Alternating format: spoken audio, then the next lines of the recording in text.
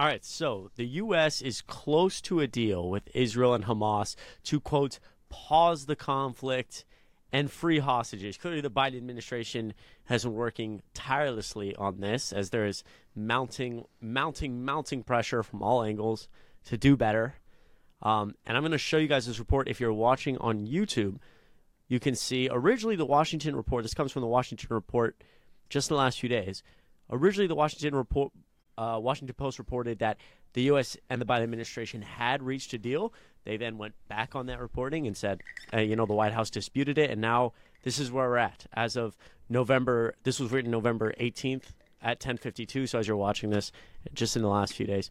And essentially this deal, hypothetically, if it does go through in the next, it could be the day you're watching this, Monday. If you're watching this on Monday, November 20th, it would be a 5-day pause in the fighting, monitored by aerial surveillance, could see, dozens of hostages freed, etc. We're still trying to learn more, essentially, about what this would entail. But Harry, I think my opinion here is like, we have a detailed, as the Washington Post says, I'm highlighting it here, a detailed 6-page set of written terms will require all parties to the conflict to freeze combat operations for at least 5 days, while an initial 50 or more hostages are released in smaller batches every 24 hours. It was not immediately clear, so there's some, et cetera, et cetera, et cetera. So clearly the Biden administration under very intense pressure from both the far left to completely, or not really the far left, the majority of Democrats in general, people who are involved with the Democratic Party want a ceasefire. We're seeing polling around, 80% of people want a ceasefire, but, actual elected Democrats have been more scarce in calling for a ceasefire. Some call for a very conditional ceasefire, which would be something like this, where, okay, we'll stop the fighting as long as, hostages get released, et cetera. But under intense pressure, I think this is pretty impressive. What do you think? No, yeah, I think this is like very, very impressive. It's a tough deal to come to because there's so many parties involved and there's so much passion, emotion, and everything behind it. As we've seen in recent weeks, this has been something that's been going on for weeks now in Doha, Qatar. Which, if you're on YouTube, you can see the talks have been going on for a very long time. This is something that the Biden administration pretty much has been working on since we learned that there's been hostages. Trying to get hostages back from a terrorist group is never an easy feat. So this is kind of like a 24/7 kind of operation here. But it would be impressive. And the fact that they're even it was initially reported that there was a deal. Now it's like we're close to a deal. Regardless of that, even if we're close, it's still impressive that they're even able to get this far. And I think that this should definitely be a priority for people when we're thinking about this conflict here, and that there are still around 240 innocent people being held hostage in Gaza by Hamas in the tunnels that exist under the actual land. But yeah, and look, as you highlight here, the administration's highest priority in this Washington Post article for our audio listeners, however, has been freeing the 9 Americans and 1 permanent U.S. resident among the hostages. Quote, I think we need a pause, Biden said 2 weeks ago at a campaign event. A pause means time to get the prisoners out. It's obviously different than a ceasefire, but yeah, I mean, I think just overall it's impressive that we're even kind of at this point. We've gotten this far, right? I mean, clearly the Biden administration has been working. I agree 100%. They've been working behind the scenes. They've been working very hard, and I think it's becoming more apparently clear kind of as we're over the next few weeks where we're kind of headed, maybe in terms of, okay, we're gonna take the route of Israel is being very aggressive right now. The U.S. is obviously internally, just the administration is feeling lots of pressure to calm Israel down. In some aspect, and that has been very difficult. But in the last few days, even especially in the last week, we've seen even more moderate Democrats. I mentioned to you privately, like Jamie Raskin, John Ossoff here in Georgia, a couple others. I wouldn't call them moderate, but again, they're not part of the quote unquote progressive caucus, the technical progressive caucus, who's the one mainly calling for ceasefire. But they have come out and said we need a conditional ceasefire. We've seen people high up in the Democratic Party in general who are also Jewish who have said, we need some sort of conditional ceasefire, which I think has been the right approach. I think is the right approach. This is a pause, but maybe something that eventually in the next few weeks we'll see will be something where, okay, the fighting's going to stop completely, and where, all the hostages are freed, and here's essentially some complex plan to make sure Hamas is no longer in power that doesn't involve relentless bombing and, et cetera, et cetera.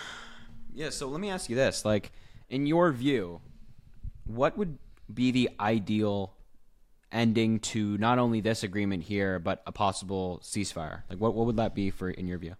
It's like the ideal conditions, you mean? Yeah, like if you could pick, like if you're in that negotiating room, what would you say is the best Well, bet? I think and this might not be a great answer, but I think it's complex in the sense that like there's some areas that like obviously we're like learning. It's very hard in wartime. I think the one thing that like, I say quote unquote wartime, but the thing that people don't understand about any type of conflict, especially nowadays in our generation, being so young, is you're seeing stuff on Twitter and all these places, and it's like real time, but you're like really getting accurate information days after it actually happens. So a lot of times you might have a perspective on something that's going on that will change very rapidly as we actually get the facts, at least if you're being genuine about looking at the facts. You might see one thing and then it may be disputed a few days later and then disputed again, and then that issue of whether it's a hospital or where a hostage is, etc., may not actually be settled for another week or two. So the situation is ever evolving, but I think that obviously, like the Jamie Raskin essentially said, I want all the hostages freed. I want condition for multiple groups to send like as much aid as physically possible, fuel, water, and food to the people of Gaza. And this would not just be like 100 trucks. This would be pounds and pounds and pounds from multiple different agencies all working together to essentially like flood Gaza with much needed civilian aid. And then so those are the two like absolute necessaries. The third necessary is some technical plan and an agreement, I guess, from Hamas that's like, okay, we're going to not do this anymore. We're going to step, and it's not just we're not going to do October 7th anymore. It's we're going to step aside. Someone else is going to govern. The question is, how actually likely is that? We know we're dealing with literal terrorists, people who have said multiple times they plan to do October 7th again, and they plan to fulfill what they believe in, which is that the state of Israel no longer deserves to exist, which means we can't have them in power. But, I mean, knowing the U.S. and how much play we have there, I'd be surprised that you can't push Hamas to a level to say, all right, we do not want to do this anymore. Step aside. I don't know. What do you think? Yeah, I mean, look, I think I think it's very complex. So what's ideal and what actually happens are two different things. But yeah, I think that ideally with a end scenario, we would want, as you mentioned, like having humanitarian aid for Gaza to make sure that the innocent people are okay. And as you said, like food, water, all the crucials. I think we also have to have a post-Hamas plan in place before anything happens, one of which that's including infrastructure rebuild, also just infrastructure building, because there's a lack of that in many places in Gaza, like sanitation-wise, sewage, things like that. Definitely need to have some a plan there, of which the international community helps with, including the United States. And as you said, there also has to be a deal where Hamas steps aside and the hostages are released. And then Israel also probably has to loosen up some of their control over the region in terms of like border crossings. And I'm just assuming that is what they're going to have to give up in order to get anybody to agree to any of this. But yeah, like something like that, something like where the hostages come home. I think like the three main pillars are hostages come home, Hamas is gone, and there's some nation rebuilding for Gaza, not just, like, well, let's just put Hamas back in power and see what happens, but, like something bigger than that. You're muted. Sorry, Chris is muted. Sorry about that. No, that's the dream scenario, right? The question is, again, as I would argue that so much has gone wrong for Israel and the West throughout this conflict. The question is how likely is all that? And I think the biggest question mark is like for everyone the biggest question mark that's not talked about, like you just asked me, is for everyone calling for a ceasefire. What's the plan after the ceasefire? And it's kind of becoming clear to me listening to not just people actually calling for the ceasefire, but also experts is, you know, there's some way to rid Hamas without continually, you know, just this extensive, brutal bombing campaign. But I don't know that anyone really knows the answer to that. But I have a feeling that we're going to learn quite a bit more in the coming week or two. Yeah, well, again, like I think you and I talked about this privately, but the problem with ceasefires is that they're never, ever, ever effective. Well, especially with terrorist groups, but also unless the people you're ceasefiring with, that in that case would be Hamas from Israel, unless they have like means of achieving their political goals and like nation building. So if you just like, if tomorrow they're just like ceasefire, everybody stop shooting, stop it. Yeah, it's a huge. We're going to be in the same cycle. It's going to be the exact same thing. It's going to be worse. It's going to be way worse. And again, like Hamas's leaders have been like, yeah, we want to repeat October 7th. They're like, they've said it. They're like, yeah, we want to do it over and over and over again. Right. So, you know, you can't just be like, okay, ceasefire now. Joe Biden can't get up on the stage and be like, let's call for a ceasefire right now. Everybody's put down their arms, right? And then also that comes, I mean, you theoretically could for negotiations to go on, which would be great, you know, if they just stop fighting for negotiations to take place. But then the issue is, does Hamas actually listen to the ceasefire, and does Hamas just use that time to rebuild? So, you know, it's just difficult, I think. Like, there's no easy answer. There's no, like, I don't even know, like, there's an ideal situation. I just don't know how far the ideal situation is from reality. My guess right now is that it's very far. Yeah, you know? Right. No, I mean, I agree. This, like I said, this whole situation has been very far from ideal. So I'd probably agree, but you know, you can always hope. I think, like, and the one other thing that I think the Washington Post article mentions very briefly that I want to mention to people, because I think it's fascinating, right? Is not only is, you know, again, we've talked about how a lot of people in regards to this event assume that Biden has a lot more potential control than he actually does, right? The West has a lot of control. We've given Israel the most aid of any U.S. ally since World War II. We give them some, you know, roughly $3 billion a year. We fund, extensively fund their military, right? So Joe Biden has sway, obviously. The West has sway. The question is how much sway, and the question is, you know, I think our opinion is that if Joe Biden got up on a stage tomorrow and called for a ceasefire, that's not going to immediately, you know, end the fighting. I think that's just a very common misconception when this is talked about online. But something the Washington Post article points out that I really like is that, you know, Netanyahu is under, you know, and I despise Netanyahu, but just the fact of the matter is he also has to agree to the deal, but he is under a whole different type of pressure because we saw this week huge rallies, like huge protests in Tel Aviv of people in Israel saying, bring the hostages home. You're not doing enough to bring the hostages home. And of course, the people in Israel are not advocating for him to, you know, commit. I'm not trying to suggest they're advocating for him to do like more extensive bombing campaigns. They simply think he's not done enough to bring the hostages home. You haven't secured the people that we care about, we love, the Israelis that got captured. So not only is Netanyahu under this enormous pressure while people storm in the streets of the capital to say, you know, you're not doing enough in some aspect, the rest of the world is hammering him saying you're doing the most, you're doing way too much in some aspect. And then the West and Joe Biden is kind of playing this middle where we're trying to really put pressure on them to, you know, back off while his internal approval ratings plummet.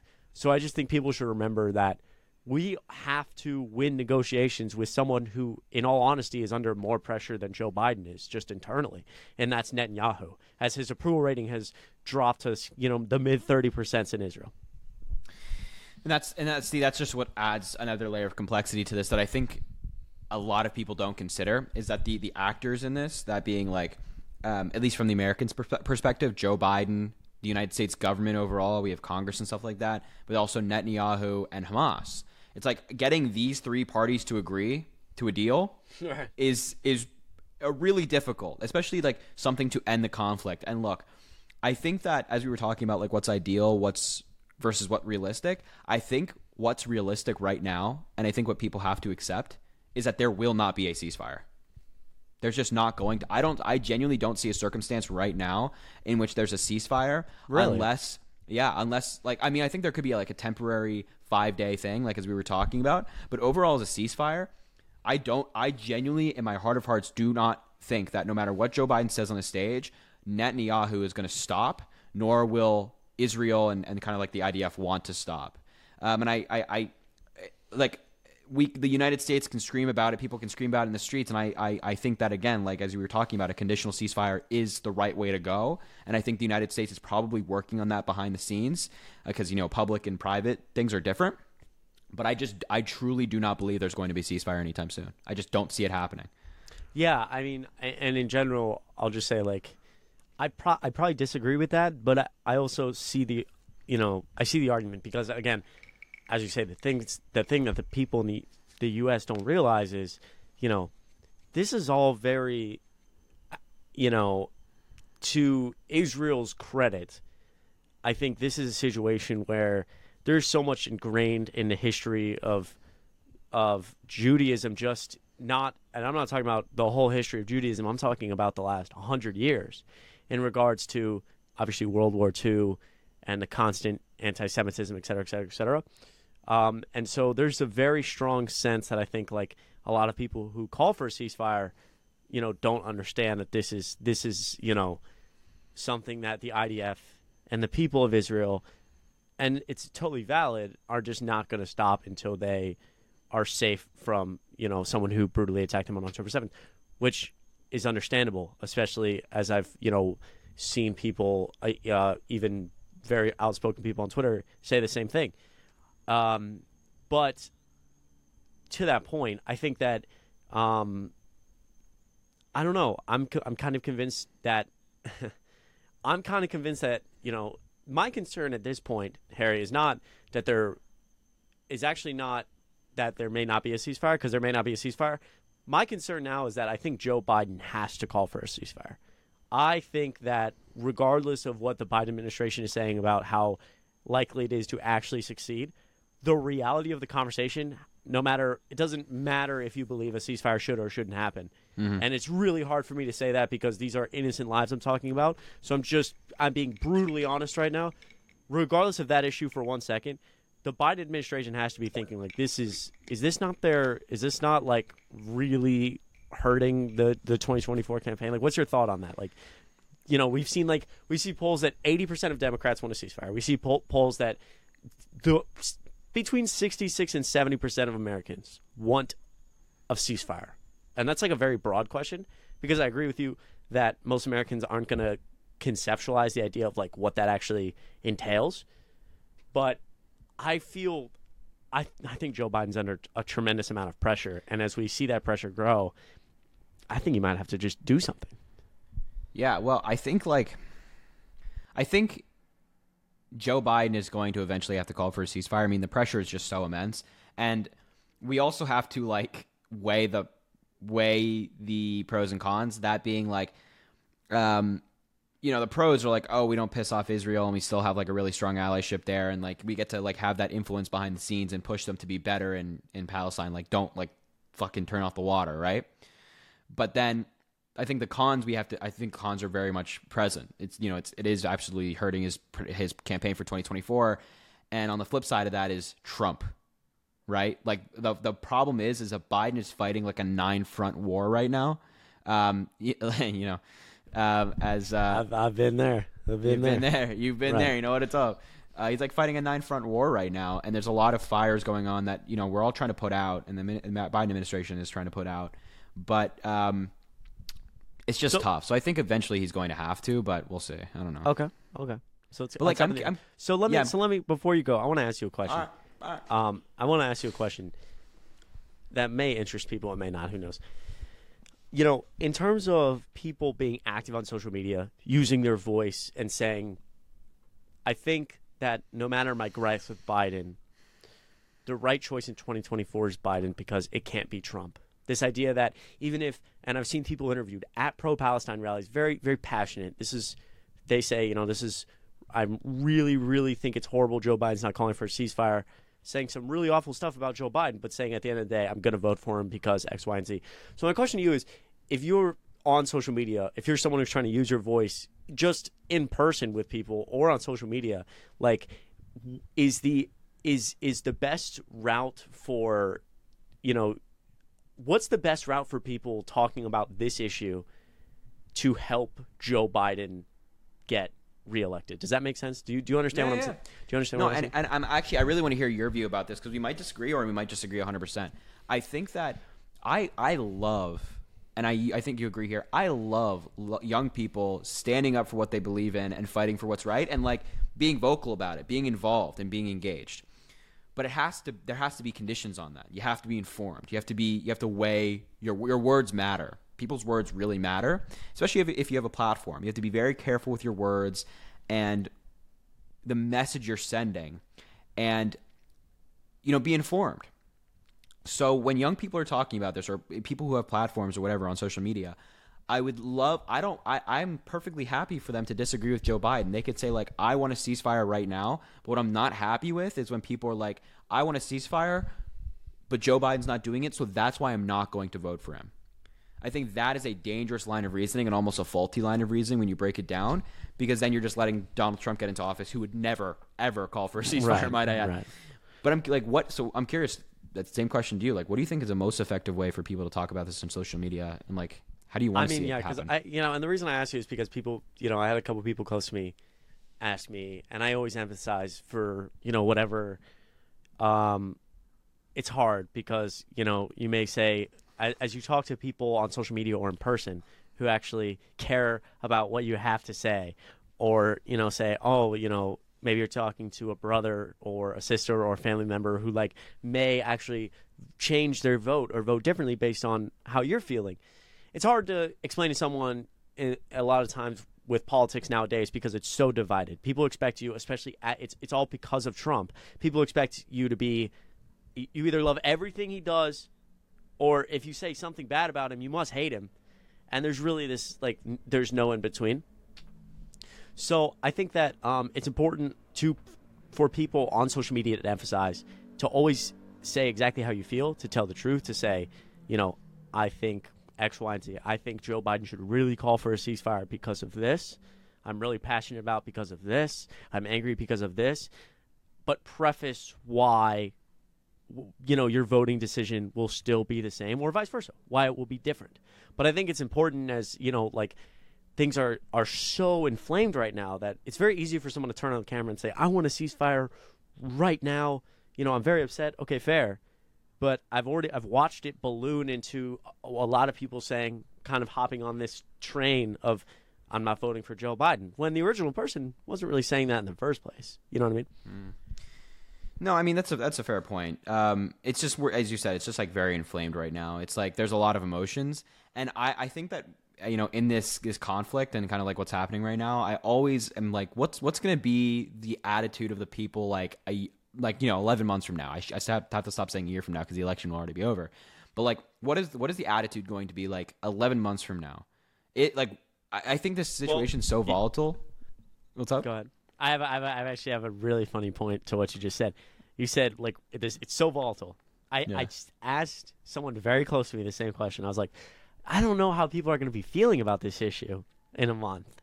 People are calling it the disaster of Joe Biden's presidency. This is so funny. Do you remember the Chinese air balloon?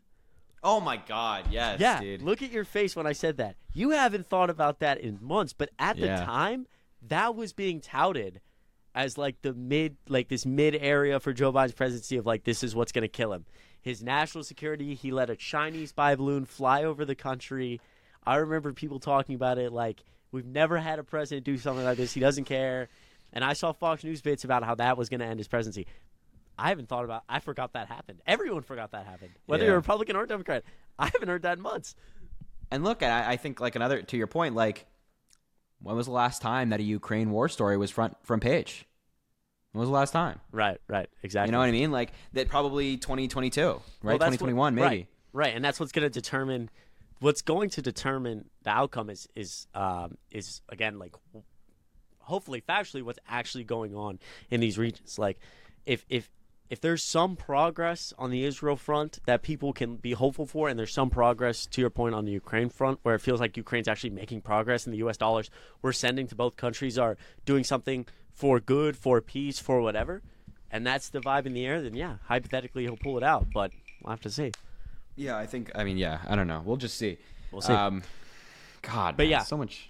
No, that was a good conversation, though. This is fascinating. Yeah, It's fascinating. So we'll have to see where the U.S. goes in terms of their position on the deal with Israel. I think to close out on this for now, it's that we're looking at death tolls for Palestinians of close to 11,000 plus, and we're looking at death tolls for Israeli citizens in the thousands as well, which I will pull up right now.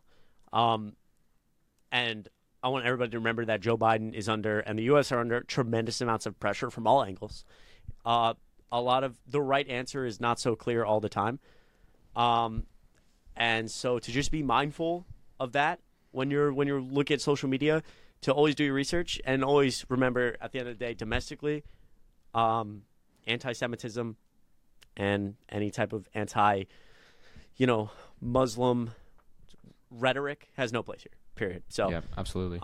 Yeah, and I think that's like something that I really want to hammer on going forward is I think the anti-Semitism specifically in the United States is raging right now and is not being talked about enough. So again, as we always say, if you're personally affected by this, on whatever angle, whatever side, we wish you the best, truly, because it's horrible. And now, also, just one to add on, like if you're also affected by this, personally affected by this, our DMs are always open. We're always happy to talk to you. And if you have opinions, obviously drop them in the comments or just like DM us. We're everywhere. Right, exactly. Well said. Or you can email us at questions. Yes. Questions at cmhsunplug.com. It'll be in the link on whatever you're watching. Questions or the bio. I'm sorry. Questions at.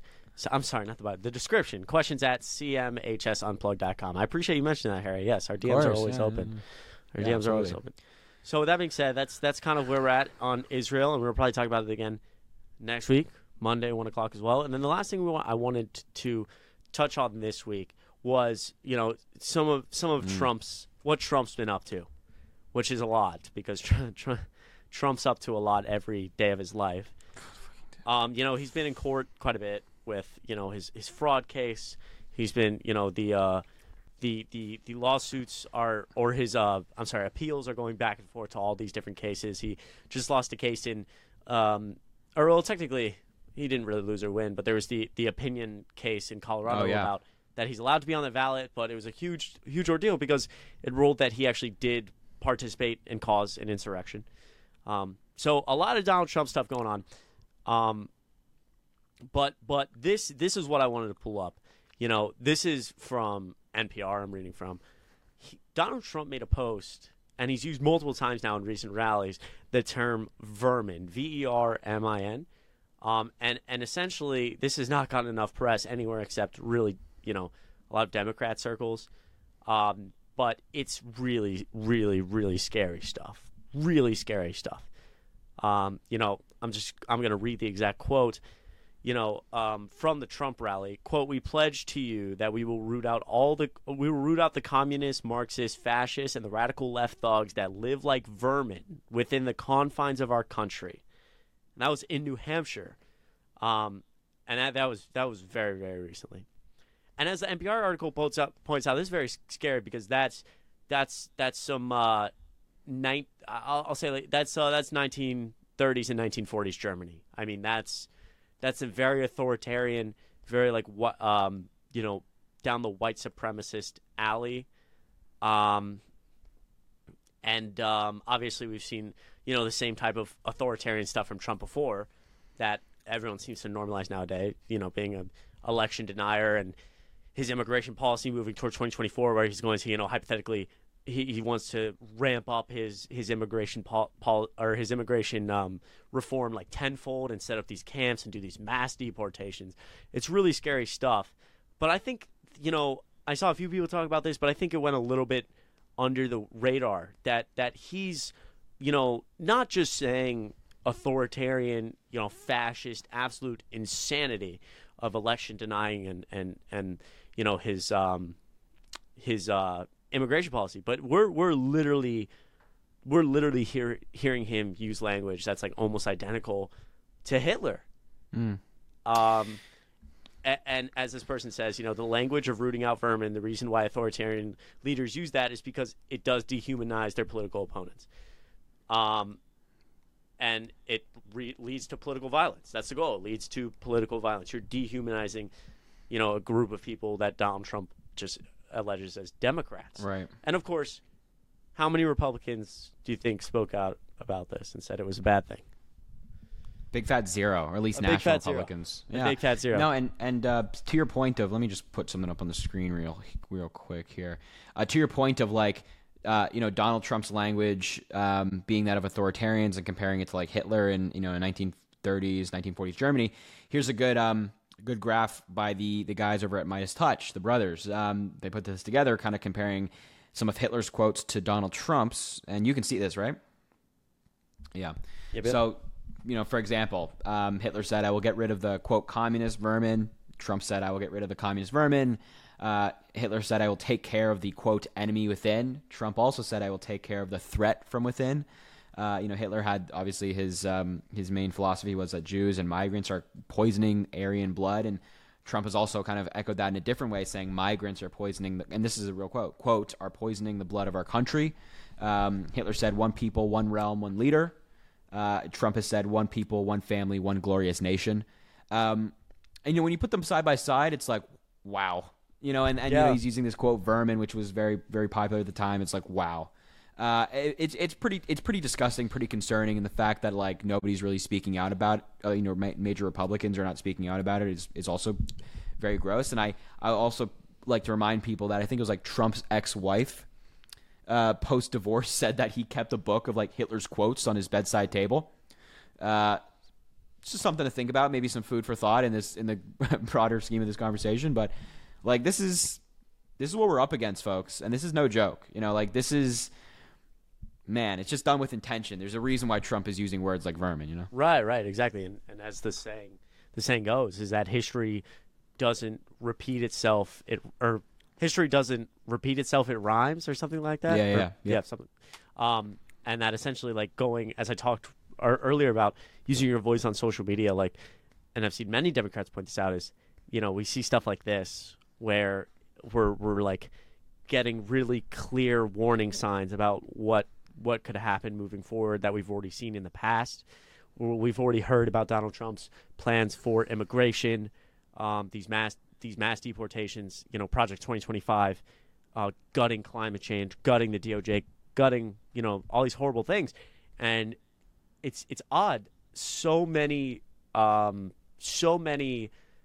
news outlets are so focused on polls and polling rather than what, like, the actual substance of what either candidate, what their plans will actually do for the country, And I saw this pointed out, and I'm not really big on attacking the media. Like, I don't kind of like that whole narrative, even from Democrats. I really don't like it because it feels very Trumpy to me. I'll be honest. It just feels Trumpy when you're like, oh, I've the done media.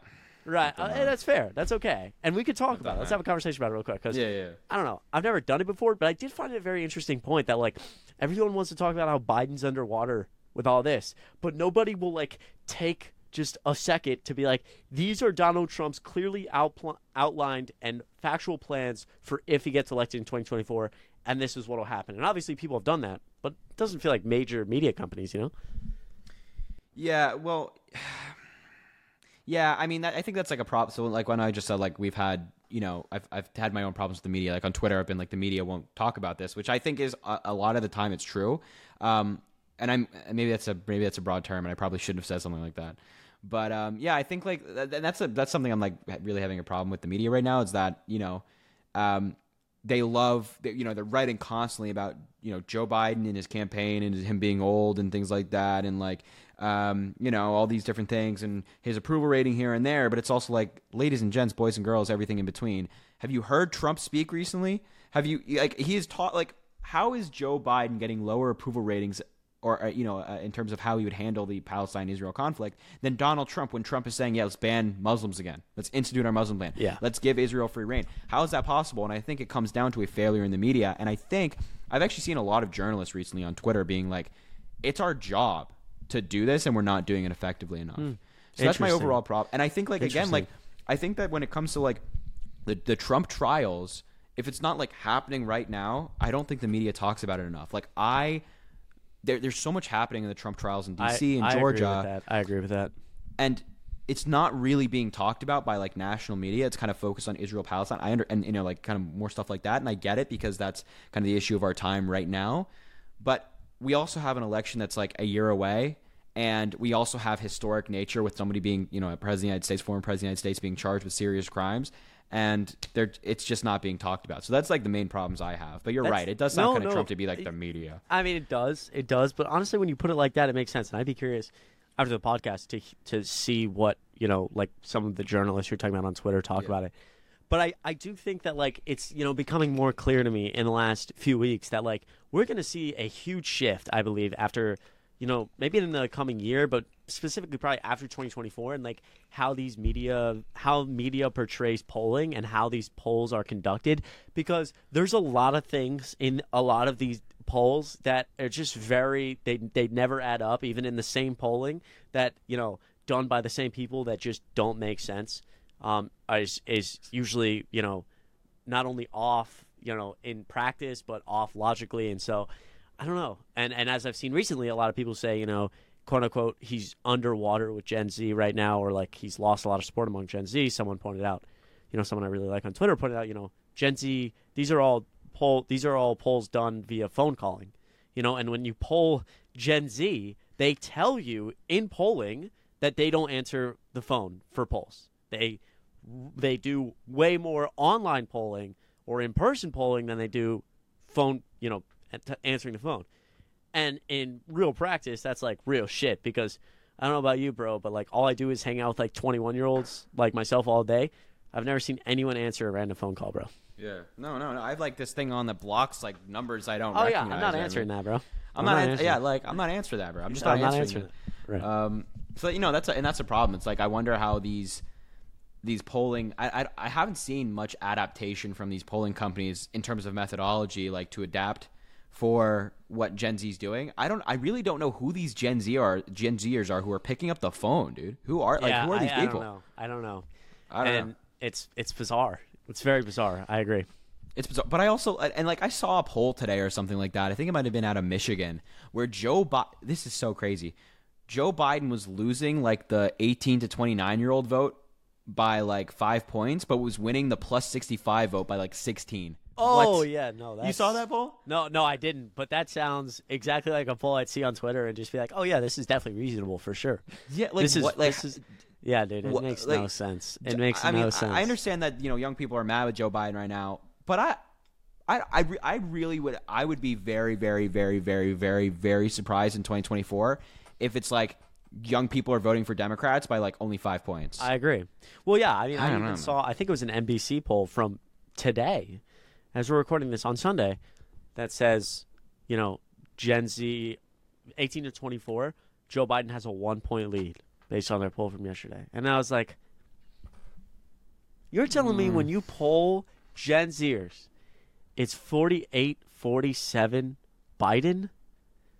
I'm like, something's up, bro. That don't sound right to me. That don't sound right to me. So and again, in practice, all these polls end up just like, especially lately. And again, I hate to trash on polls or the media because I genuinely like respect that job, and I think it does like a lot of damage when you discredit reasonable media, like the Trump, right? That's kind of why it feels Trumpy to me. But it is reasonable to say, you know, for whoever's doing the pollings, like we're gonna see, I think, a major shift in the practice of how it's talked about and how it's done, because again, we saw it in 2022 in the midterms where the polls are all suggesting a massive red wave that just isn't. There is no massive red wave, right? And we see this actually like mini blue wave and this big Gen Z support that the polls suggested wasn't going to show up.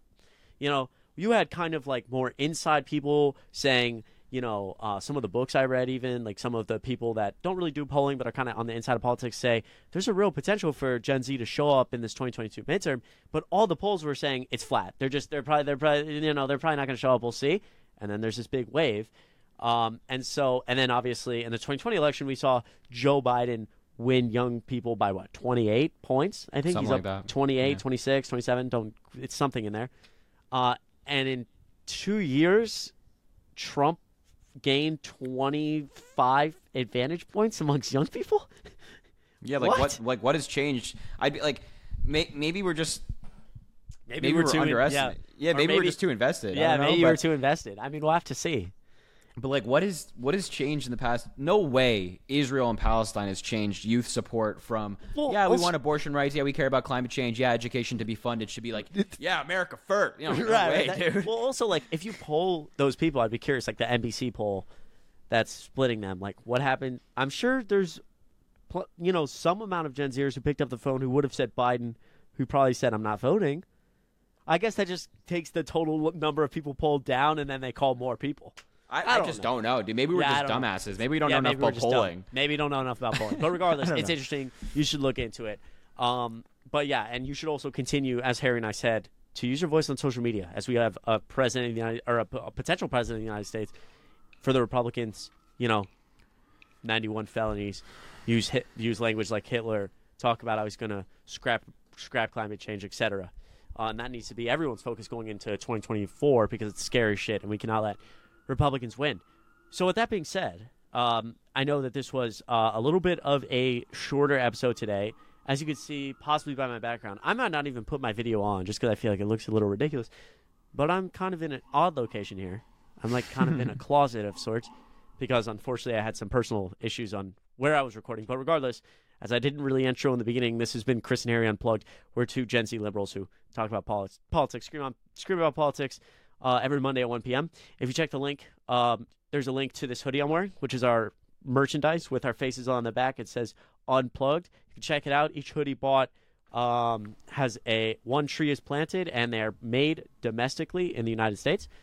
And we also have a Patreon now, which we just released bonus episode 1. If you are subscribed to the Patreon, the support goes a long way for us, and you get bonus content, live streams, a Discord, or you can chat coming soon with members and chat with us. So it should be really cool. So you can check that out too. And we really, really, really appreciate all the support lately. It means a lot. You guys are truly the best. Like the video, follow us on Spotify, Apple Podcasts, whatever, so you get the notification every single weekend. And we'll see you back here next Monday. Be safe. Peace.